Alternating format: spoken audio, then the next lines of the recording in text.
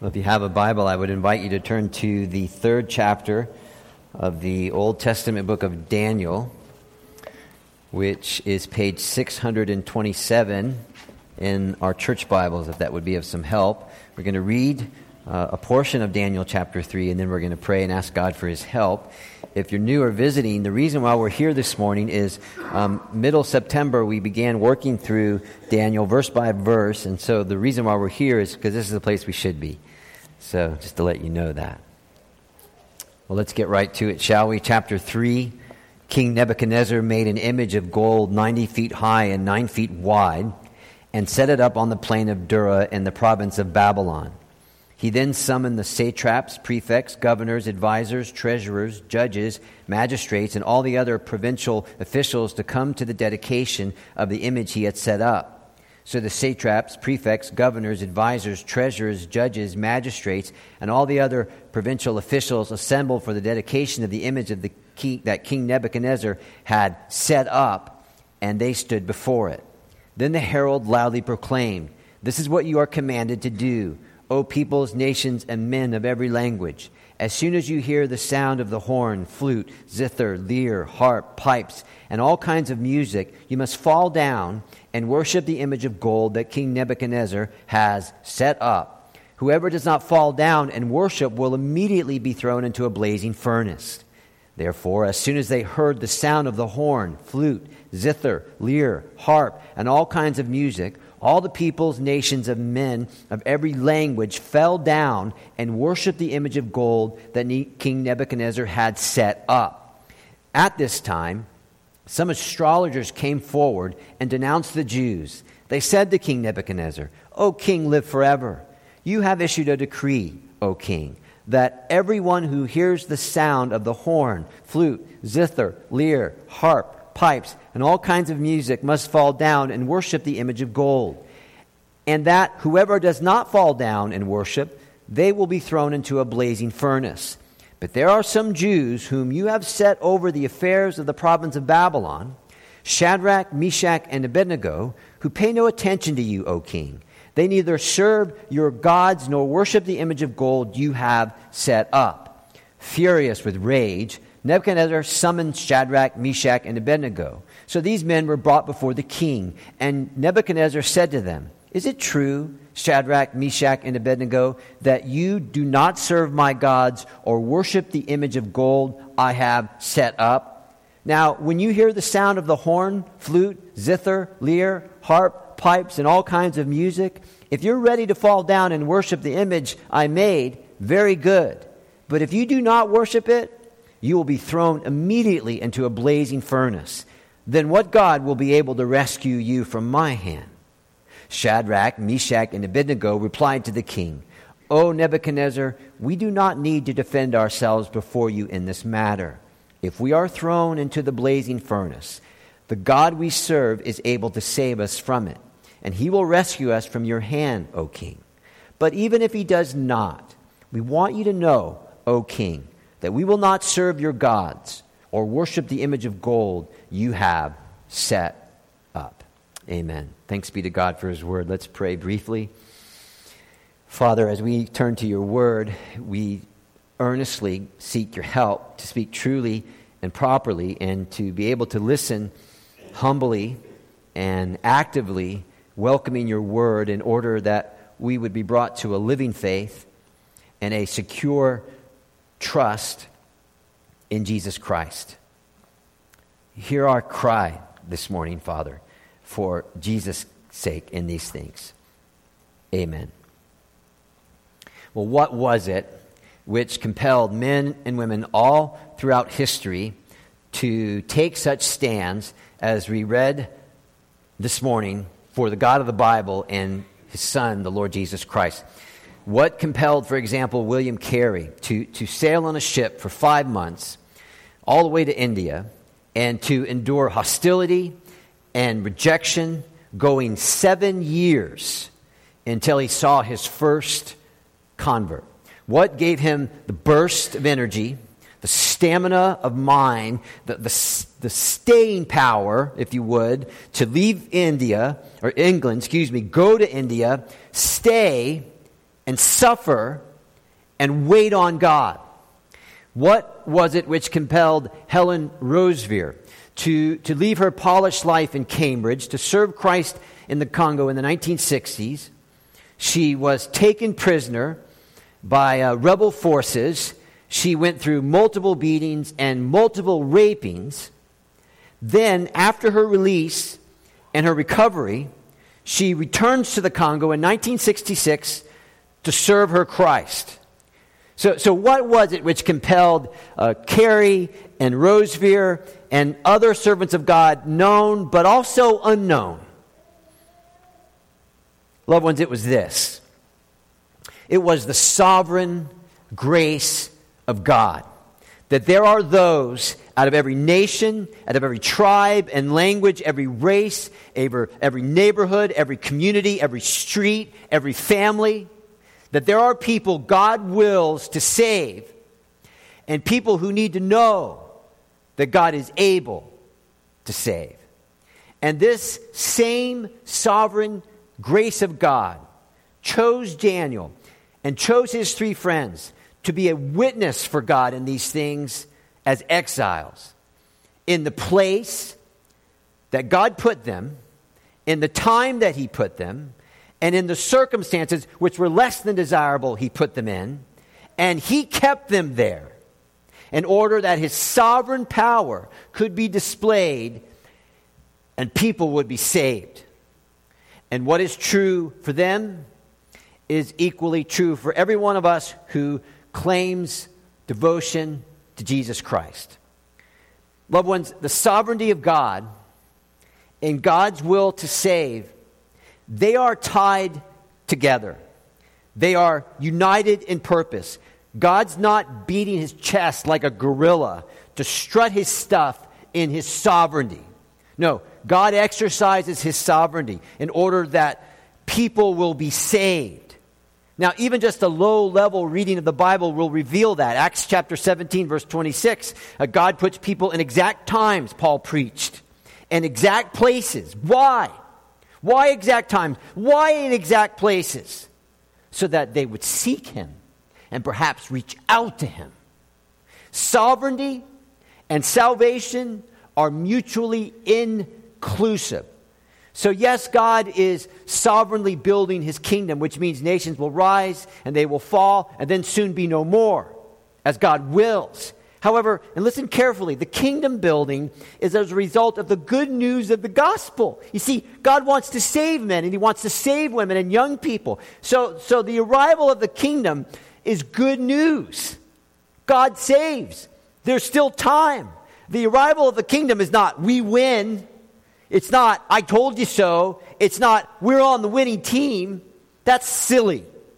And this sovereignty and this saving power is what took place in chapter 1 of Daniel. It's what took place again in chapter 2.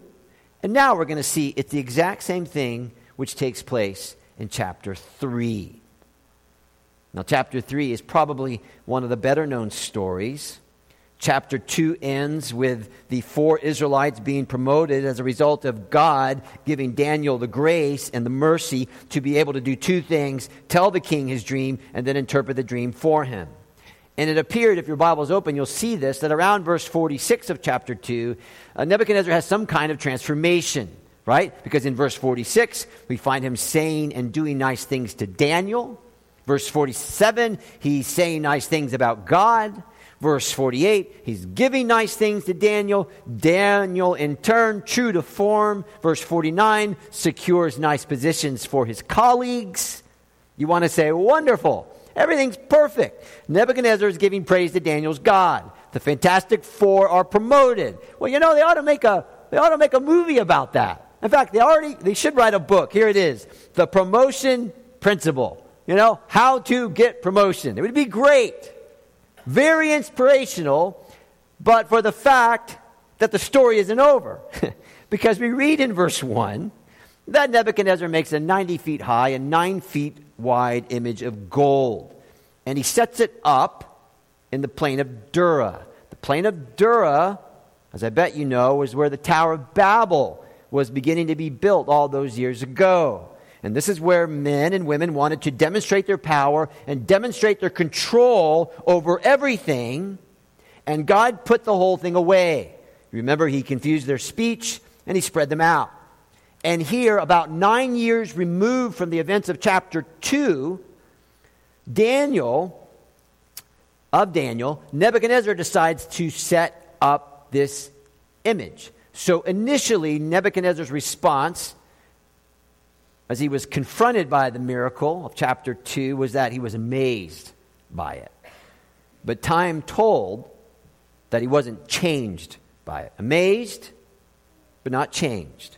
In other words, strong convictions often come short of true conversions. His belief didn't match and didn't change his behavior. And this happens all the time. This is man as man. God shows mercy. God gives a miracle to a person in their life. And for a while they appear all in. But time goes on. And maybe even difficulties arise. The story unfolds. They weren't as they were in the beginning. And what appears to be happening here is that Nebuchadnezzar's initial response to God's power has now become kind of frittered away. 9 years has elapsed. And instead of growing better, he remains the same. Or perhaps he's worse. Now, we're not told what it was which caused Nebuchadnezzar to build this image. Whatever it was at least this. It was a symbol of power of the nation of Babylon and probably the king. And this is why in the unfolding story of the Bible, Babylon and Jerusalem, they will emerge again and again. From the first book of the Bible to the last book of the Bible. Babylon is representative of man as man and their proud defiance against God. That's the first thing this Babylonian city did. Jerusalem, representative of God and his revelation and the submission of his people to his law, to his commands, and then ultimately to his son. Babylon is the city of man. Jerusalem is the eternal city, the city of God. Therefore, when Nebuchadnezzar builds this golden image, he is saying in not so many words, I oppose God. And loved ones, that happens every time anyone sins and breaks God's law and breaks God's commands. We are saying in our sin, we oppose God. And Nebuchadnezzar is also seeking here what was done the very first time something was built on this plain, seeking to make a name for himself, a name above God's name, which again happens every time anyone sins. When we sin, we say, I oppose God, I am above God, I know better than God, I have decided like I am a God, and I will go my own way and follow my own mind. That's sin. So the king's image is set up by the king. And I hope you noticed my inflection that I was trying to give, because when you read these verses, there's this repetitive phrase, set up, at least 9 times by my count. And the reason why that it's happening is because the writer's trying to tell us something. There's a point he's trying to make, right? So he can't highlight the point, he can't underline the point, he can't change the font, so he uses repetition to make a point. Nebuchadnezzar, in his setting up of this golden image, is opposing God. Why? Chapter 2, verse 21. Do you see it there if your Bible's open? Because God sets up kings, and God brings them down. Nebuchadnezzar, in his pride, he sets up this image, determining, well, maybe not. Maybe God can set up, but maybe I can set up and put down. Hence the setting up of this image. Okay, so then after he sets up, he summons. And again, there's another device being used by Daniel, the writer here, and it's a lot of irony. It's kind of double meaning. It's almost humorous, right? I mean, look at verse 2. In just short succession, the satraps, prefects, governors, advisors, treasurers, judges, magistrates, and all the other officials. And then you catch your breath, And then he does it all over again in verse 3. Satraps, prefects, governors, advisors, and so on. The same type of thing when he lists all the musical instruments in the band. Look at verse 5, verse 9, verse 15. He repeats every one. Why? Well, this is irony. And those of you who enjoy writing or teach it, you probably pick this up. This is all a joke. The king gets his best and brightest. They're out there, but they don't really matter. They're just kind of rolled in and they're kind of rolled out. Nebuchadnezzar sets up the image. Nebuchadnezzar summons his best so they can bow.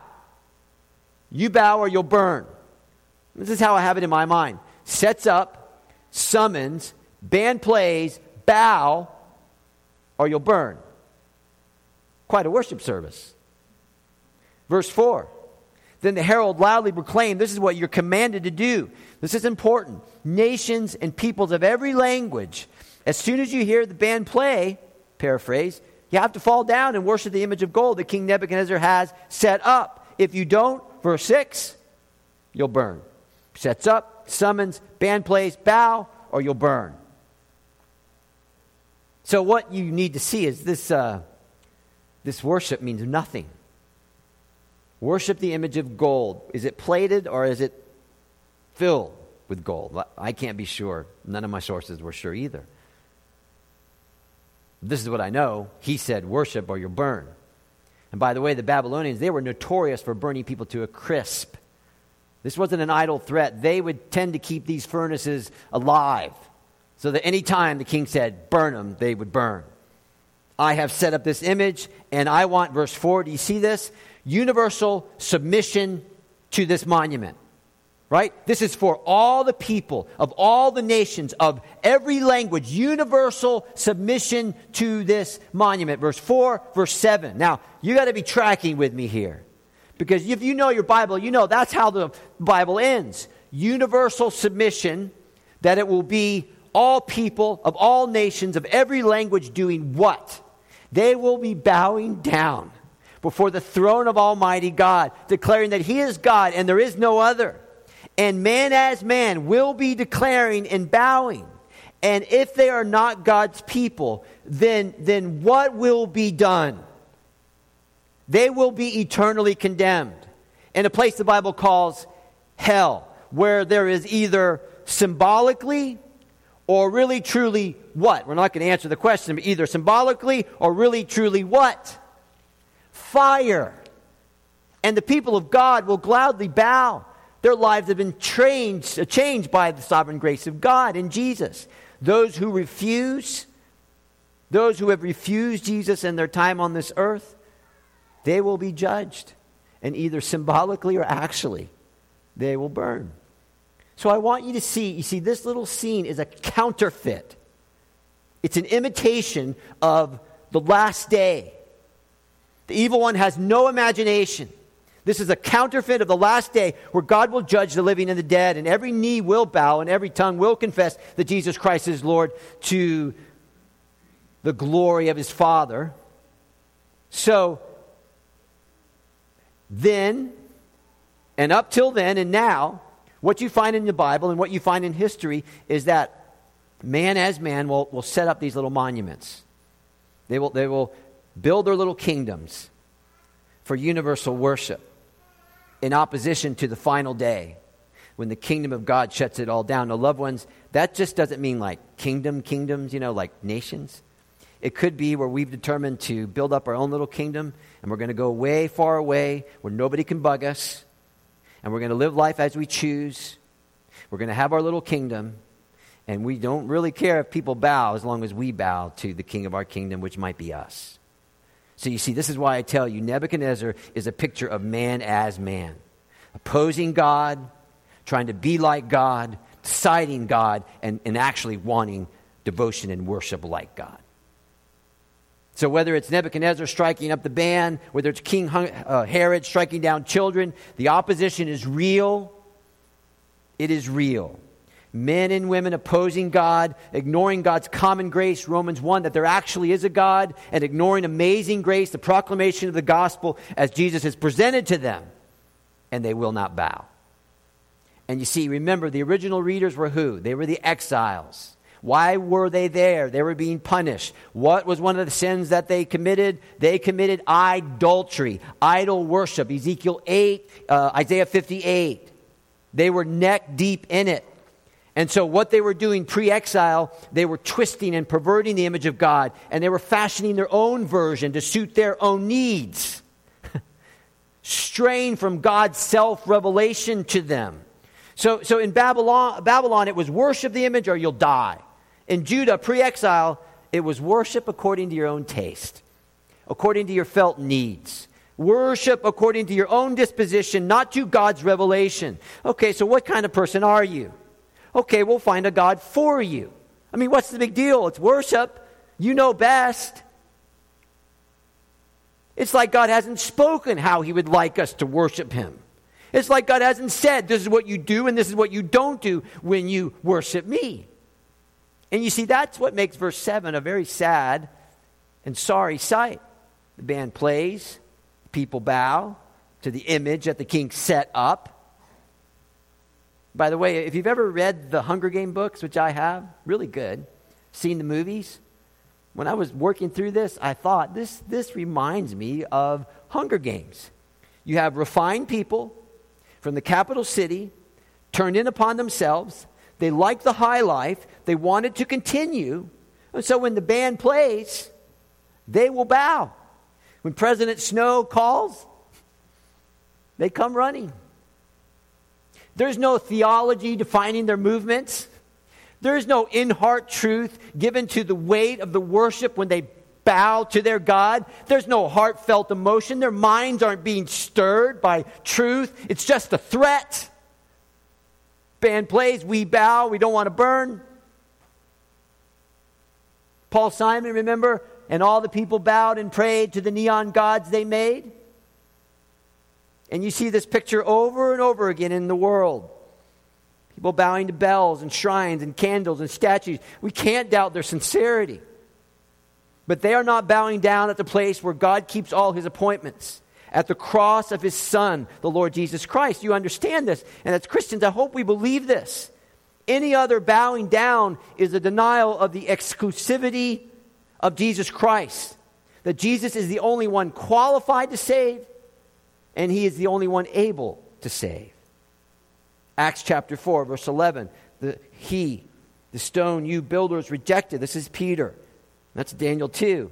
Which has become the cornerstone. Salvation exists in no one else, for there is no other name under heaven given by men by which we must be saved. Let me say this to you. If you are here and you're wondering, you come into this event, if you would, and you're empty. If you're honest, you'd say you were bored.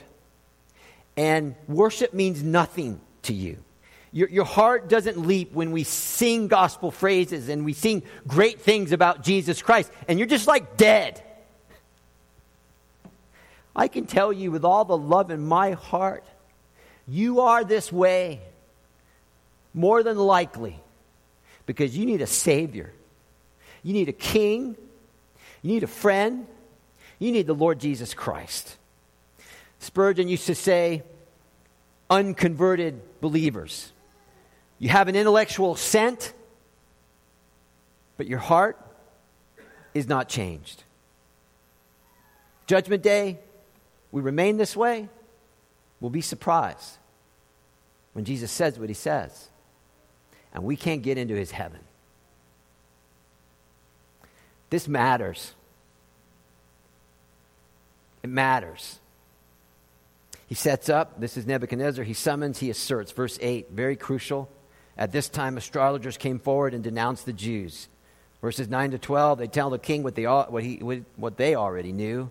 This is a bit of a dig, isn't it? Verse 12, there are some of those Jews, your boys. Right, here we go. You gave them the post, O king. You set them over us. There's jealousy here. There's animosity. You decided, king. And look what happened. Verse 12b. They pay no attention to you, O king. They neither serve your gods nor worship the image of gold you have set up. In other words, they're like a 3-year-old. They're not doing what you said. Let me ask you a question. When I was reading this, the astrologers here, they sound like the aha people. Do you know the aha people? These are the kind of people who love to find things wrong with others, in others, about others. And then when they find them, which isn't really hard because we're fallen people, right? A 3-year-old could find wrong things about me. Okay, but the point is, they find them and they tell on them. Aha! I got you. And you know, every time this happens that I know of in the Bible, the aha people, they're usually on the bad side of the equation. Pharisees, they try to corner Jesus. They pound him with questions and scenarios. Why? Because they want to get the right answer? No. They want to be able to say, aha, we caught you. Now you really have to die.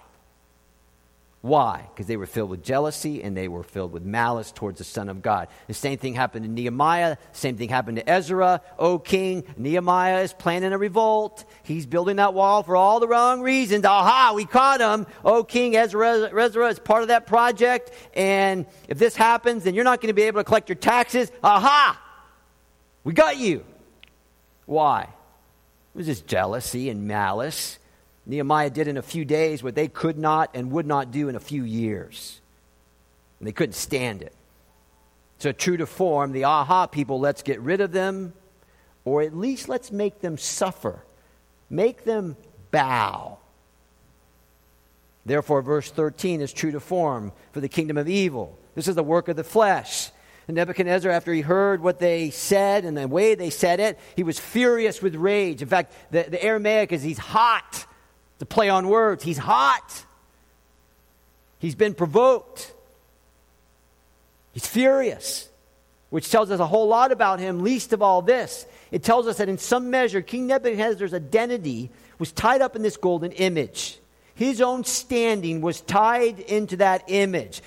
King, they don't listen to you. Oh, king, they don't serve your God. And they do not worship the king, that image that you set up, oh king. That said, it sets him off. Why? Because his standing is tied to this image. Parents and human beings, this is us. This is us at times. They don't listen to us. We feel slighted and we are set ablaze. We get furious. Somehow our identity is tied up in our command. Somehow our identity is tied up in our perceived authority, tied up in our suggestion, whatever. And we feel slighted. And we are set to rage. And the Bible says this kind of anger, human anger, James chapter 1, verse 20, it doesn't produce the righteousness and the righteous life that God desires. I'll tell you again, this is why King Nebuchadnezzar is man as man. He is us outside of Jesus. So the king has the 3 men brought in. He says to them, verse 14, is it true? I mean, he can't believe that they're actually doing this. Everybody listens to me. I mean, nobody wants to burn. Is this true? Verse 15, he gives them another chance. Guys, the band's going to come out for an encore. If the band plays, you fall down and worship the image. Terrific. Everything's good. We can go home and have a nice lunch. However, if you do not worship the image I am set up, when the band plays, all bets are off. And within a few seconds, I'm throwing you into that furnace. And then look what he says at the end of verse 15. Then what God will be able to rescue you from my hand? In other words, Nebuchadnezzar is telling these 3 guys, you shall have no other gods before me. And you see, what we discover about Nebuchadnezzar, and this is just so crazy true. Despite all the pomp and circumstance he arranged for his worship service to give the impression that he must be a really religious guy, Nebuchadnezzar believes in a closed universe. He is the voice of the materialist. He just believes in himself. He thinks that he can arrange things, and with a big enough threat behind it, he will get his desired result. What God can help you? Now, what does that bring to mind? It should bring to mind the cross of Jesus Christ, the Jewish elite. They're planning everything. And so far, everything is going according to plan. Got Judas to do his thing. This is terrific. Jesus is hanging on a cross. Well done, men. Wonderful. We are right. And remember what they said to Jesus on the cross? You saved others. Can you save yourself? And then they say, who's going to rescue you now? Verse 15, what God will be able to rescue you from my hand? Okay, what kind of hand? I mean, let's be brutally honest. He's just a man. He burps. He uses the bathroom. He needs to sleep every day or he could die. Nebuchadnezzar has some problems. He's human. What God can save you from me? So whatever's happening here, Nebuchadnezzar thinks he's in charge. And you'll notice that the three men, they don't even give it a wink, do they? They don't need to pray. They don't need to think. They don't need to congregate. The decision is easy. They were well taught the commandments of God.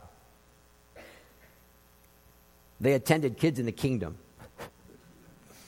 They knew that if they did what they would do or ask, the commandments 1 and 2 would be broken. So in their mind, the choice was this: God's wrath on our sin or Nehemiah's wrath on our unwillingness to sin against God. That was it. God's wrath on our sin or Nehemiah's wrath on our unwillingness to sin against God. Proverbs 29:25. The fear of man will prove to be a snare. They're God's people. God's grace pervaded their existence. The choice to them was obvious. Now, loved ones, do not think this was a conviction, a personal conviction. This is not a conviction in the strictest sense of the word, because a conviction is a debatable matter, right? Some are free to do it, others, because of conscience, they can't do it. This is not a debatable matter. This is a command from God. Exodus 20, I am the Lord your God who brought you out of the land of Egypt, out of the land of slavery. You shall have no other gods before me. You can't make any images, right? Heaven above, earth beneath, water below. You shall not bow down to them or worship them. Very straightforward. And you see the reply of these three men? Equally straightforward. Verse 16, King, we don't need to defend ourselves before you in this matter. If we're thrown into the blazing furnace, the God we serve is able to deliver us from it. True. And he will deliver us from your hand, O king. But even if he does not, we want you to know, O king, that we will not serve your gods or worship the image of gold you have set up. We're not going to disobey commandments 1 and 2, O king. Now we need to shut this down. Just the sermon, not everything. Okay, sorry. Okay, so ask yourself this question. If you were there and you were them, would you bow down to the image of gold? Okay? If you're sensible, you'd quiet your mind from any kind of bravado here. Why do you say that? I just remember there was a guy named Peter. And he had a lot of fantastic things to say right before he denied his Savior, Jesus Christ. Okay, let's wrap this up by thinking things through. Just a few thoughts. First, the three men were able to serve a pagan king for at least 12 years now. And for 12 years, up to this moment, when they went into service, their devotion to God never really conflicted with their service to the king. And the power of God, which gave them a keen intellect, chapter 1, knowledge and understanding, enabled them to know the difference between a commandment and a personal conviction. So it wasn't until God's commandment was challenged and not a conviction that they held that their problem with the state, the government, the king was revealed. And it would be very good for us to understand the difference then between our personal conviction and God's clear command. And even matters of conscience should submit to God's revealed truth. This was a command. This wasn't a conviction. Second, God had protected these men at the start of the exile. He graced them. He did this so they would glorify him in and throughout their exile. And they did. And because they glorified God, people are going to be saved. So what they did was, they obeyed the words of Jesus some 600 years after this event. Remember, if you love me, this is so simple. If you love me, you will keep my commands. So they loved God, and they revealed their love for God in their obedience and in their faith. Both are real to them. Simple obedience to God's clear command. Finally, these men under God, they show us a pattern of good decision-making. Okay? Good decision-making, but only for good questions. So let me be really straight with you. If you're going to try to make a decision and use this principle for some personal benefit, just having to do with you, this won't help you. This text has to do with the reason why we were created. We were created to glorify God, and we were created to bring his salvation message to all people. That's why we were created. Glorify God and bring his saving message to all people. So, this principle that I'm going to give is a way to make good decisions, but only for good questions. Number one, believe and obey God's truth. King, we are not bowing down. God's word said not to. Honey, I love you, but we're not married, so I'm not going to sleep with you. I'm not going to slander you. I will not lie about you. I will obey my leaders. Believe and obey God's truth. Second, trust God. We don't need to defend ourselves, King. If you throw us in the blazing furnace, God's able to save us. Second principle, trust God. Third, think right thoughts about God. Leave the fallout of your decision to God. But if God decides not to save us, and we're going to leave that up to him, we're still not bowing. Why? God said so. Very rational. God doesn't save everybody all the time. And I'd be really careful if someone can say, I can give you a sermon and I can write you a book that says this is how you get saved from death all the time. Oh, can you do that for me? Believe and obey God's truth. Trust God. Think right, rational, sound thoughts about God, and then leave the fallout to God, because whether we live or die, Romans 14, we belong, if you're a Christian, we belong to the Lord. A long time ago, Archbishop William Temple said this: when we abandon the implications of the cross, we remove the ability for good decision making. This is what he's suggesting.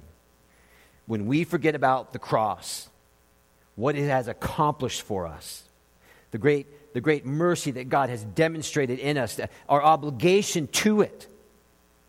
When we forget about the cross and we make decisions, it will be a bad decision no matter how much we may personally prosper in this short stretch of life. If the cross, the gospel, isn't in every one of our choices, decisions, we lose the ability to make a good decision. Why is that true? Because God keeps all his appointments at the foot of the cross. Son, you're gonna go to earth and you're gonna live a spotless life and you're gonna die a horrible death. Do you trust me? Hebrews 10, here I am, O God, I've come to do your will. Okay, son, there's going to come a moment of truth. It's going to be really hard. You're going to be in a garden, and you're going to sweat like great drops of blood, and you're going to be frightened. In fact, it's going to feel like you're having a nervous breakdown. Oh, Father, if you're willing, let this cup pass, but I trust you. Let your will be done. And he goes, and he dies. 3 days later, God raises him from the dead. He lives. He lives forever. And people are saved from being eternally condemned now because of Jesus. How did that happen? Jesus obeyed God. Jesus trusted God. Jesus left the fallout to God. What a great choice, Jesus. What a great choice. When God calls us to obedience, he will take care of us in our obedience. If that means we live, terrific, we live. If that means we die, we die. But for now and for always, if you're a Christian, whether we live or whether we die, we belong to the Lord. That's our comfort. That's our comfort. Let's pray. Our gracious God and King, we thank you that you are being revealed in Daniel of a sovereign God who wills to save people. And Father, we thank you that as you call people in, Father, they will come. And we thank you that in your sovereignty,